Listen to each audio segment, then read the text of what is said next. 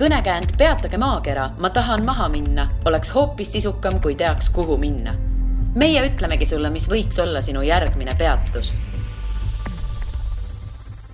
Tere head kuulajad, teieni jõuab Õhtule reisipodcast Järgmine peatus ja minu nimi on Liina Metsküla. Tänase saatekülaline Kertu Jukkum räägib meile oma värskest armastusest Montenegrost. Tere tulemast! Tervist! Ja see vastab tõesti tõele, et ma võin öelda, et üks nendest riikidest, mida ma peaaegu armastan ja kõigile soovitan, on Montenegro. Palju sa seal Montenegros oled käinud ühe korra ja kohe armusid ära või on rohkem? Vaata, see tunne, kas see koht mulle väga-väga meeldib, tekib tegelikult ju võib-olla mitte esimeste tundidega, aga kindlasti esimeste päevadega. Ja ma olen Montenegrost pikalt unistanud ja arvasin, et mootused on nüüd nii kõrged, et ehk on pettumas ka kerge tulema, aga vastupidi, et see on tõesti üks nendest maagilistest paikadest, kus ma võin öelda, et unistus kandis edasi ka seal olles. Sa ütlesid, et sa oled Montenegrost nii pikalt unistanud. No kuidas selline unistus tekib, et olgem ausad, Montenegro ei ole nii sage reisikoht inimestel. Et kus sinul see unistus tekkis? No mina muidugi eelistangi riike, kus väga teised ei käi, et sellised turistilõksud või ka liialt külastatud riigid. Mind ei ole kunagi köitnud need paigad, mida ma olen juba 10 kordi pildi pealt näinud. Ma tahan ikkagi minna sinna, kus ma väga palju midagi ei tea elust, olust ja inimestest ja Montenegro kohta ma teadsin seda, et see on mägine riik ja et see on üks nendest Balkani maadest, mis on alati olnud väga köitva ajalooga ja mulle tundub, et mul on jäänud vähemalt mulje, et sealsete riikide inimestega on meil mingi teatud sugulusside ja võib-olla ka see ajalooline taust, mis sellise mõtte mulle pähe sundinud. Igal juhul mulle tundus, et võt just seal kandis nendest riikidest, mis ei ole liialt külastatud, samas on avastamisrõõmu palju ja on mingisugust sellist erilist maagiat on just Montenegros. Kuidas sa üldse jõudsid nende Balkani riikideni? Eks mul on ju teatavasti unistus ikkagi kõik maailma riigid läbi käia. Ja me saame siin niimoodi teineteisele käia jagamas, mõtteid avaldamas ja jagamas.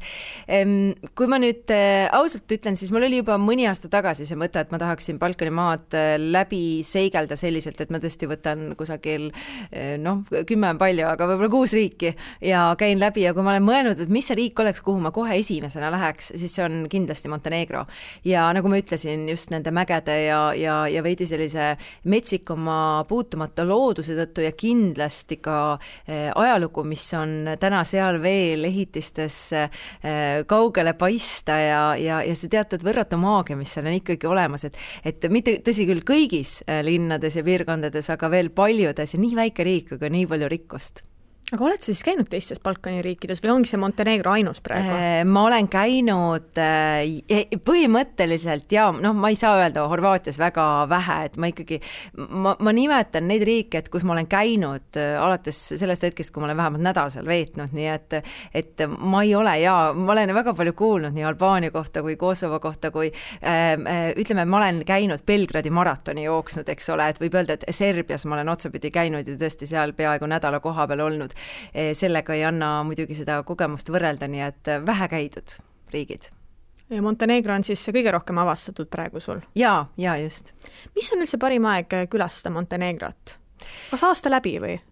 Ja neil ei tule väga külma talve reeglina, nii et loomulikult, eks ole, kui minna mägedesse ja seal on ka suusakuurorte, mägedes on kindlasti temperatuur hoopis midagi muud ja seda ka praegusel suvisel ajal, aga üldiselt kuurortides on praegusel ajal väga mõnusalt soe, mitte liiga kuum, seda siis tänu Vahemere kliimale ja merelähedusele, aga samamoodi siis pikalt püsib hea temperatuur, nii et nad ütlevad ise, et see on üks nende suurimaid plusse, et seal saab väga pikalt käia lõõgastumas ja üsna vara kevadest alates.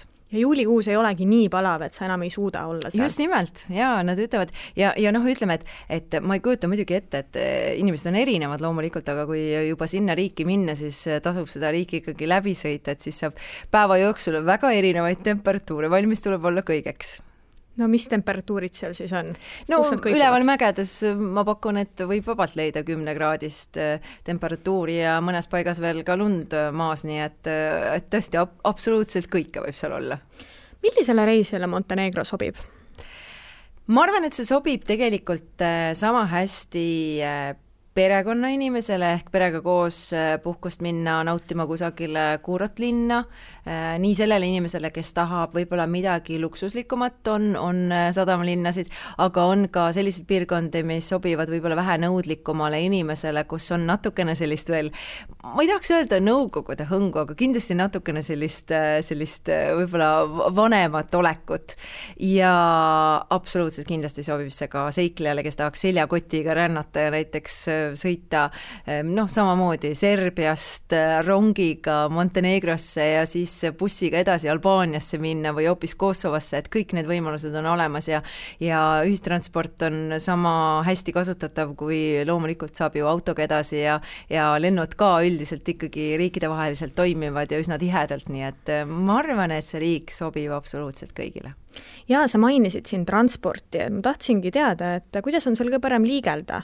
Et kas sa pead auto võtma või see ühistransport toimib? Kuidas sina näiteks talitasid? Meil oli kamba peale võetud rendiauto ja see oli, ütleme, seal on paiku, mis on omaette katsumus, maailma ilusaim, aga ka raskeim Serpentiin asub kindlasti selles riigis, et väga kitsasteks mägiteedeks ja omamoodi väljakutseteks tuleb valmis olla, et võib-olla igale autojuhile ei sobi need teed, et kindlasti autot rentides peab sellega arvestama, et pigem peaks olema kogemuste pagas suurem, aga ei ole ka ülemäära kallis tõesti võtta auto koos autojuhiga või linnadevaheline liiklus taksoga on samamoodi täiesti taskukohane meile eestlastele kindlasti ja bussiühendus toimib, osade linnade, pigem riikide vaheliselt ka rongiühendus toimib, et võimalusi on väga erinevaid.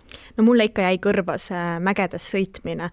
Räägi, mida sa seal kogesid? Olid sa ise roolis või sa olid kuskil kõrvalistvel või tagaistmel? Nii ühte kui teist roolis olla oli vaata, et varemgi siis ei läinud süda pahaks, eks ole, tagapingil on selles mõttes alati keerulisem.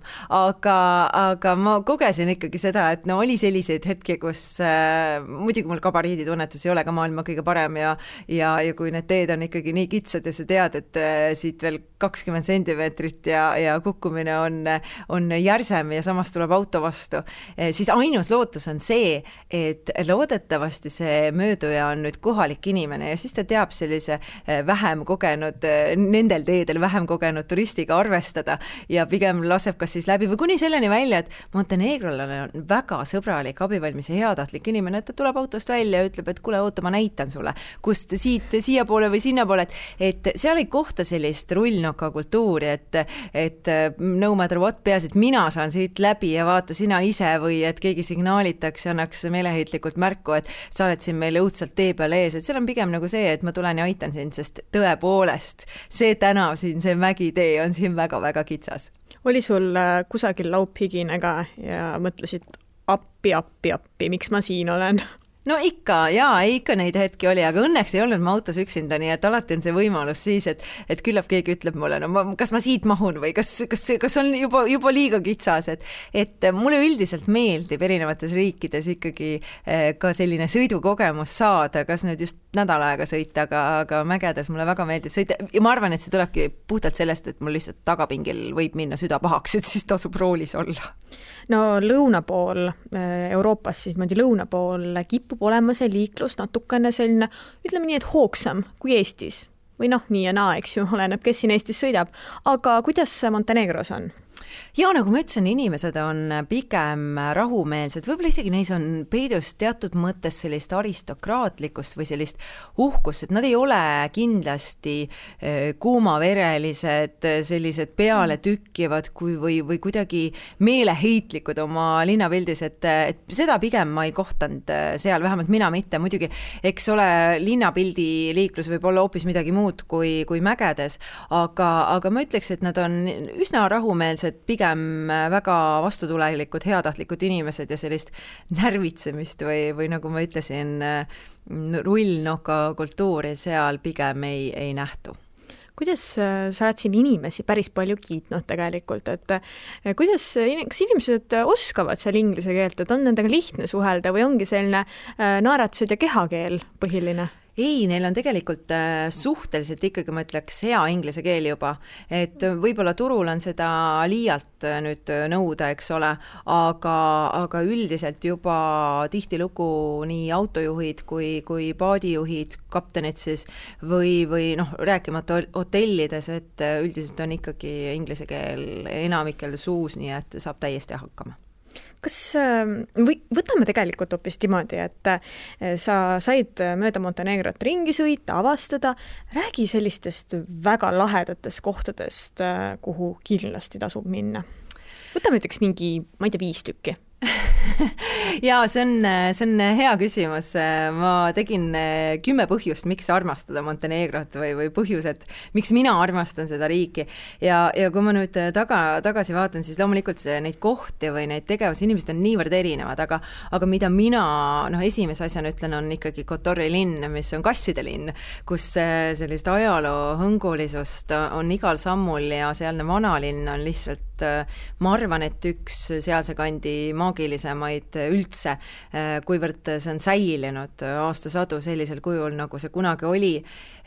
UNESCO kaitse all siis samamoodi ja kui paljud küsisid, et issand, kas tõesti Kuumaga tasub ronida sinna mäe tippu ja saada sellele linnale vaade, siis ma ütlen, et kindlasti võtke see aeg ja ronige ka üles mäele, et tõesti näha seda imelist vaadet, mis seal on ja tasub veel ka paadiga sõita ümbruses, see on ka samamoodi täielik väärtus ja ütleme, et ma olen kuulnud, et nüüd võib-olla, et on juba turiste rohkem, aga kui minna sinna sellisel ajal, kui väga palju inimesi ei ole, siis üksinda seal kusagil mäe tipus seista oli tõesti erakordne, et mulle muidugi iseenesest ka meeldivad paiku külastada just nendel aegadel, kui ülemäära palju inimesi ei ole, et siis kohtab sellist nagu ehedust ja seda päris elu ja olu keskmisest rohkem. Kui kõrgel see üldse on see vanalinn seal? No ütleme, see on erinevatel tasandil, ta algab nii-öelda nullist pihta ja siis on võimalik, no ma arvan, sinna 600–800 trepiastet ja ega see nüüd ülemäära kõrge ei ole, me räägime mõnest 100, aga sa oled tugev sportlane ju, et ma arvan, et nii mõnegi võtab võhmale, eriti kui palav on. Ja ta võtab tõesti, aga seal on võimalik vahepeal teha väike paus, istuda maha ja pidada arvu muidugi kuuma päikese käes, ei tasu väga pikalt endal piinelda lasta, aga see on täiesti tehtav ka mitte sportlasel tasa ja targu. Aga kas auto või ühistranspordiga sinna ei saa või ei sõidagi sinna tippu? Ei, seda niimoodi ei saa ikka trepist ikka tuleb ise. Selles mõttes, et mingisugust sõiduteed sinna kuskil niimoodi ei lookle? Ei, minu teada mitte, võib-olla kusagil teiselt poolt, aga me räägime Kaljunukil asuvast linnakesest, nii et ma ei kujuta ette, kuidas see sinna, ma arvan, et see saab väga ohtlik teekond olema. Ma ei ole Montenegros käinud, ma nüüd täpselt ei kujuta ette, vaata, ma eeldasin, juba otsid kergemaid teid, kuidas pääseda ma ei tea, kuuma ilmaga 800 sammu ei ole üldse nii apetiitne, kui päris ausalt. Aga ma olen selle vähemasti sulle nüüd, ma loodan, väga põneva mõttena maha müünud, et sa lähed igal juhul sinna, olenemata siis ilmast, et see on tõesti, ma arvan, et üks koht. Aga tegelikult sa veel ütlesid, kas sa ütlesid, see on kasside linn? Mida see tähendab? Aastasadu tagasi viidi sellesse linna elama kassid ja selleks siis, et võidelda väidetava rottide probleemiga ja nüüd on siis need kassid sinna jäänud ja mis on hästi tore on see, et need siiamaani elavad. Jaa, just, ja eks need on vahepeal selline hulganistiga juurde tulnud, aga nad on üldjoontes väga hästi hoolitsetud ja linna erinevates paigus võib kohata ka väikeseid selliseid omamoodi nii-öelda majakesi, mis on kassidele ehitatud, ei saa öelda koerakuut, aga ütleme kassikuut siis ja neid toidetakse ja ravitakse, et loomulikult minule kui loomasõbrale oli selline kasside linn eriliselt maagiline koht, mida külastada. Jah, kui sa ütlesid, et sa loodetavasti müüsid maha selle vanalinna mulle, siis ma arvan, sa müüsid selle kasside linna mulle maha, sest ma olen ka täiega suur kassi armastaja. Ja just, eks kasse ju või üldse, ütleme, maailmas on väga palju paiku, kus nii-öelda üks atraktsioon on kasside park siis või kasside linn või mis iganes, aga mulle isiklikult väga sümpatiseerivad paigad, kus ma näen, et need loomad on ka päriselt hoolitsetud, et sa ei pea muretsema selle pärast, et kas neil on kõht täis või et sa raiskad oma aja selle peale, et minna ja otsida toitu või kellelegi arstiabi, et selles mõttes tõesti on see üks nendest paigust, mida oli lust näha ja kohata ja teistele ka edasi soovitada. no kindlasti Budva oma vanalinnaga on üks nendest paigust, mida tasub külastada ja seal mina ka peatusin. Mulle väga meeldib üleüldiselt selline pigem vaikne paik ja mitte võib-olla tiivat, kuigi ma seda paika soovitan neile, kes armastavad luksust, et selline luksusjahtidest ümbritsetud väga luksuslike hotellidega rikastatud ja hirmkallite kaubamärkidega on jälle omaette elamus, võib-olla selline Balkanimaade, Monaco, mida jällegi ma ütleks, et tasuks külastada. Taara jõe ääres kindlasti käia, kes julgemad võiksid zipline'iga ka sealt üle lennelda ka omaette elamus, kuigi võib ka näiteks minna hoopistükis sõitma jõe peale, hoopis draftingut näiteks tegema, et neid võimalusi on igasuguseid ja kui ma ise enda peale nüüd mõtlen, et mis jäi tegemata, siis ikkagi Montenegro mägedes tahaksin mina küll näiteks lumelauda sõita ühel päeval, et võib-olla see on see osa, mida ma näen, et nendes riikides, sealsetes riikides oleks kihvt teha, et kaua me siin käime Soomes ja Rootsis ja Alpides, et nii paljus erinevates paigus on tegelikult maagiat ja üldse mägede puhul on tore see ju, kui sa lähed ja väga teisi inimesi ei ole ees ja on tunduvalt ohutum ka lumelauduritel sõita, eriti kui sa ei ole väga tegija sõitja nii-öelda. Aga zipliningut tegid? Jaa, tegin küll. Ja... Kuidas oli? Mind just kõnetas see praegu. No ma alati teen, ega sa küsid... alati teen nii igav. Ma just tahtsin öelda, et sa küsid inimese käest, kes tegelikult ikkagi kardab kõrgust ja ma iga kord, kui ma seda teen, siis mul on selline tunne, et miks sa siis teed? Tead, ma arvan, et ma teen seda sellepärast, et mul on endal selline salamisi mõte, et küllap siis ühel päeval ma enam seda kõrgust nii väga ei karda. Ja tegelikult on aegade jooksul läinud paremaks, eks. Aga lennukis ei karda? Lennukis ma ei karda, seal ma suudan selle kuidagi ja võib-olla on ka kogemust nii palju, et enam ei mõtle selle peale, aga päris nii ei ole jah, et kuule tšau, et lähme nüüd teeme ühe benji ja mul jalg ei värise, mul ikka jalad alati värisevad ja alati, kui on kõrgusega mingisugune pistmine, siis ma ei tunne ennast kõige paremini, aga zipline mulle meeldib teha sellepärast, et eks see on ka jälle üks viis ennast panna proovile ja ületada oma hirmusid ja lõppkokkuvõttes tõesti, ma võin öelda, et Tara jõele saab kõige parema ülevaate just nimelt zipline'iga sellest üle sõites. Nii et see on kindlasti üks nendest asjadest, mida adrenaliini janus inimesed võiksid sealkandis teha ja ütleme, et mind on ka ikkagi lumanud alati need väikesed teile jäävad külad, mida tasub külastada, kuigi ma pean ütlema, et meie käisime ära ikkagi ka sealse kandi ühes sellises, nad ütlevad, et erilisemas paigus, mis on pealinn, Podrika, ja see on eriline paik siis selle poolest, mitte et see on pealinn, aga selle on nimetanud nimekas ajakiri mitte maailma, vaid Euroopa kõige igavamaks linnaks. Ja mind huvitas see just selle poolest, et kui igav on siis see Euroopa kõige igavam linn, eks. Ja sellepärast me sinna ka läksime ja tõesti, ka siis see on ka omaette vaatamisväärsus, kui sa lähed linna, mis on kõige igavam, on ju. On küll, jah. Ja kuigi ütleme, et ma püüdsin võib-olla mitte väga mõjutatud olla, siis selgus tõesti, see ongi üks kõige igavamaid linnasid, kus ma olen käinud ja põhjus peitub selles, et sõdade ajal on lihtsalt kõik seal hävitatud, mis seal vähegi on olnud ja see, mis on püsti pandud, on selline igav ja kohati lausa kole arhitektuur, et ega seal väga midagi muud ei ole, et shopping tänav on võib-olla keskmisest värvilisem, aga kõik muu on selline lihtsalt tavaline, et mul tekkis pigem tunne jah, et ma olen kusagil sellises, ma ei tea, Slovakkia tagasihoidlikus külakeses või hoopis Serbia mingisuguses vaesemas piirkonnas, et jah, et see võib-olla oli selline, aga see on omaette jälle huvitav, eks, et võib-olla külastadagi neid kohti ka, kus tavaliselt ei käida ja mis tunne seal tekib. Aga mis sa tegid seal? Sa lihtsalt läksid sinna pealinna ja vaatasid, et kus need monumendid nüüd on või olid sul mingisugune programm ikkagi? Seal ei ole erilisi monumente ka. Seda ma mõtlesingi, et hakkasid vaatama, kus nad siin on.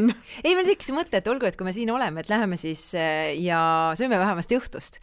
Ja tõepoolest restoran, kus me käisime, oli küll keskmisest parem, ütleme, Montenegro toit on üldiselt ka väga hea ja seal võib saada toiduelamust eriti mereandide sõbrad ja kui on veel ka näiteks erinevate võib-olla seal tigude hooaeg, siis kindlasti neid tasub maitsta.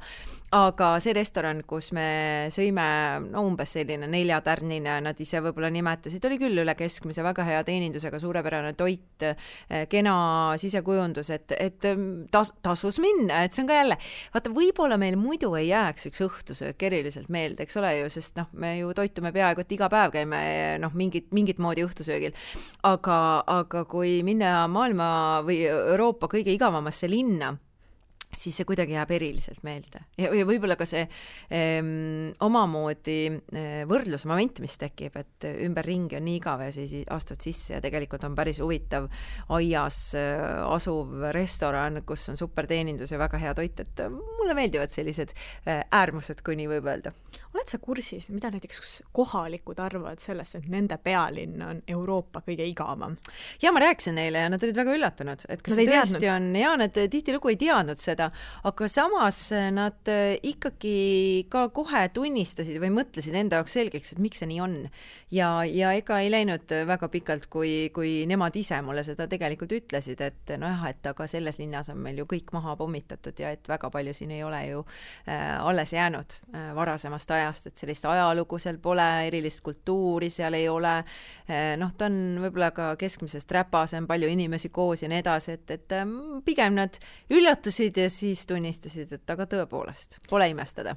Räpasuse all pead sa silmas siis prügiprobleemi või mida täpselt? Jaa, et kui muidu mind väga üllatus, et mägedes ja isegi külades oli pigem ikkagi väga puhas, keskmisest puhtam, siis jah, pealinna tänavad ei olnud võib-olla kõige puhtama väljanägemisega.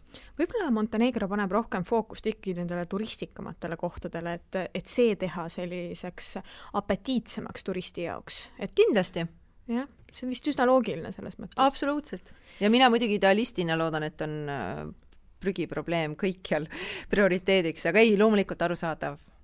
Kas sul oli veel mingisugused sellised lahedad kohad, mis sa välja tahtsid tuua? Sa oled siin paar tükki toonud. Mis sulle väga meeldis? No esimene, nagu ma ütlesin, oli Kotor, Budva meeldis mulle, Tara jõeäärne meeldis mulle väga meeldis seal mägede vahel lihtsalt sõita, et tihtilugu on nii, et me otsime mingisugust kindlat vaatamisväärsust või mingit nurka, aga tõesti see serpentiin oli omaette huvitav läbida ja vaata, et iga kurv oli seal omaette vaatega, sest vahepealsel ajal päike juba loojus, et oli hästi ilus. Kindlasti mulle väga meeldis selline väike saar on Kotori läheduses nagu Lady of the Rock, mis on pisikene saar, kus asub siis väike iidsetest aegadest kirik, et sinna saabumine oli küll ka omaette elamus, et ma siuke tunne, nagu see oleks nagu sinna meile püsti pandud, et tegelikult seda polegi siin olnud, aga päriselt on ikkagi pikk ajalugu sellel saarel ja nagu kohalikud rääkisid, on tohutu pikad järjekorrad, et sinna üldse pääseda, aga praegusel ajal siis meil turiste väga Montenegros ei olnud, saime nii-öelda kohe, kui läksime saarele ja uhkes üksinduses seal ringi käia, et see oli väga, väga kihvt koht, mida ma arvan, et see on üks nendest saartest, et tegelikkuses nii Kotori ümbruses kui ka Budva ümbruses on neid väikeseid imelisi, väga omanäolisi saari teisigi, mida tasub avastada. Sa pole randadest üldse rääkinud, et on see koht üldse rannapuhkuseks või absoluutselt mitte? Muidugi on Budvas on rannapuhkus täiesti, ütleme siis, must be, minul tõesti on väga harva aega ja ma muidugi ei ole ka eriline rannas istuja, et selle tõttu ei ole see võib-olla saanud kõige rohkem tähelepanu minu jaoks, aga kindlasti tasub rannas käia. Teine asi, ütleme, mida nad ise ütlevad, mis on nende jaoks siis kõige selline, nad ütlevad isegi, see on Montenegro kõige kuulsam, kõige ilusam ja erilisem rand on Sveti Stefan, mis on selline väike omamoodi poolsaar ja seal on siis ka uhke lossimoodi jäädvustus alles. No see oli tõesti erakordselt ilusa, peaaegu et rohelise veega, inimesed vaidlevad, kas see on siis sinine või roheline, mina ütlen ka selline rohekas sinine veega rand, mis oli väga-väga-väga ilus, et üldiselt rannapuhkus on ikkagi Montenegros üks nendest, mida siis inimesed teevad ja võimalusi on igasuguseid seal. Valget liiva ka on või? Jaa, on ikka.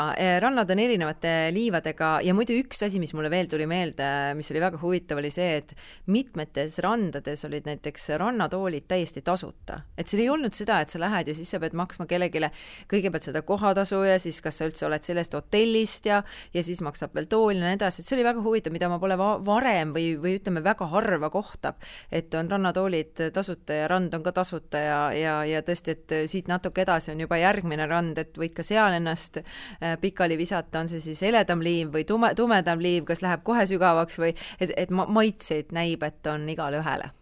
No eestlasi ikkagi huvitab ka hinnatase. Kuidas sellega seal on? Hinnad on kindlasti soodsamad kui täna Eestis, et selles mõttes saab seal kogeda ikkagi pigem soodsamat puhkust ja leidub minu meelest, mis on ka nagu jällegi niivõrd väike riik tegelikult, me ikkagi endiselt räägime väga väiksest riigist, et seal on valikut väga laia, et ma vist vaatasin huvi pärast, et mis on kõige odavam majutusasutus nagu 1 ööks Budva ümbruses ja kui ma õigesti mäletan, siis see oli 13-14 eurot ja ma ei räägi mingisugusest, eks ole, voodikohast kusagil. Privaatne tuba. Ja privaatne tuba, see oli inimese tundus enda kodus, kus ta siis ühe toa välja rendib ja samas on võimalik ikkagi võtta loomulikult kusagil seal Tiivatis ka 1000-eurone tuba, et maitsid on tõesti igal ühele ja keskmine hinnatase on kindlasti Eestist, ma arvan, et märgatavalt odavam. No näiteks autorendi hinnad, väljas söömine, et kuidas sellega on? Oskad sa umbkaudu rääkida? Üks õhtusöök, mis tegelikkuses oli 2, aga tellisin 1 ilma, vein on muidugi soodne, aga ilma veinita tellisin Mere-Anni valiku ühes täiesti viisakas restoranis ikkagi sadama ääres ja selle maksumus koos, ma arvan, veega, ma arvan, et ma tellisin vee, oli äkki mingisugune 14-15 eurot. No võt, päris odav tõesti. Ja loomulikult. Ma ütlen, et kui raha palju ja tahad raisata, siis seda saab alati saab. Et on piirkondi, kus ikkagi on kõik kaubamärgid esindatud ja võimalusi raha raiskamiseks on, aga keskmiselt on see umbes nii. Ja vein on soodne, ma saan aru. Vein on väga soodne. Mina nüüd väga palju sealset veini ei tarbinud, aga räägiti isegi sellest, et see kõige parem pidavat olema mingisugune 3-4 eurot kõigest. Pokaal siis? Me räägime pudelist, mis on ostetud pudelist. Siis kusagilt kauplusest, aga kui restoranis võtta, siis ega see klaasihind on ka midagi sinna kanti, et tõesti vein on soodne. Autorent? Autorendi hinda mina nüüd, kuna mina selle eest ei tasunud, siis ma täpselt ei teagi ausalt öeldes, aga ma arvan, et keskmisest ikkagi või Eestiga võrreldes ta peab olema odavam. Aga kuidas üldse seal turistide hulgaga on, et on seal palju turiste? Vaata, mina, eks ole, ju käisin seal juba mõned nädalad tagasi, siis oli väga vähe ja eks Montenegro alles hiljaaegu ka avas ennast turistidele ja tol hetkel nad ütlesid tõesti, et kas on venelased või on eestlased ja eestlasi väga palju tõesti siis ei saanud veel ka olla, sellepärast et otse lennud alles avati, aga milline on tänane seis, ma ei tea, et ma usun, et Montenegro on üks nendest paigust, mida järjest rohkem inimesi hakkab avastama just oma sellises, ma tahaks öelda unikaalsuses, siin kohe keegi hakkab vastu vaidlema, et oi ei, seal on ikka palju unikaalsemaid riike, aga mina ikka endiselt ütlen, et minu top 5 on see riik kindlasti sees ja ma usun, et seda võlu hakkavad ka teised avastama ja sinna läheb rohkem inimesi. Sellel suvel vast mitte ja veel ka sügisel saab vaiksemat olemist seal nautida, aga ma arvan, et mida aeg edasi, seda rohkem ikkagi leitakse tee sellesse riiki. Ma arvan, et võib-olla üldpildis on seal ka vähem inimesi, kui me võrdleme näiteks Horvaatiaga, et ta ei ole nii avastatud. Kindlasti ja tegelikult ongi. Võib-olla see on ka üks üleskutse, et kuna Montenegro on nii väike riik, siis need, kes lähevad juba Horvaatiat avastama, siis on väga lihtne ja ka vähe aega nõudev minna üle ka Montenegrosse ja käia otsapidi seal ära, nii et tegelikult ma arvan, et Horvaatia on kindlasti rohkem ka külastatav riik kui Montenegro. igal juhul, Kertu, ma tänan sind selle vestluse eest. Aitäh sulle ka! Ja järgmine Pääts on eetris juba tuleval kolmapäeval. Kuula meid igal kolmapäeval Õhtulehest, SoundCloudist või iTunesist ja ära unusta meie podcasti tellida.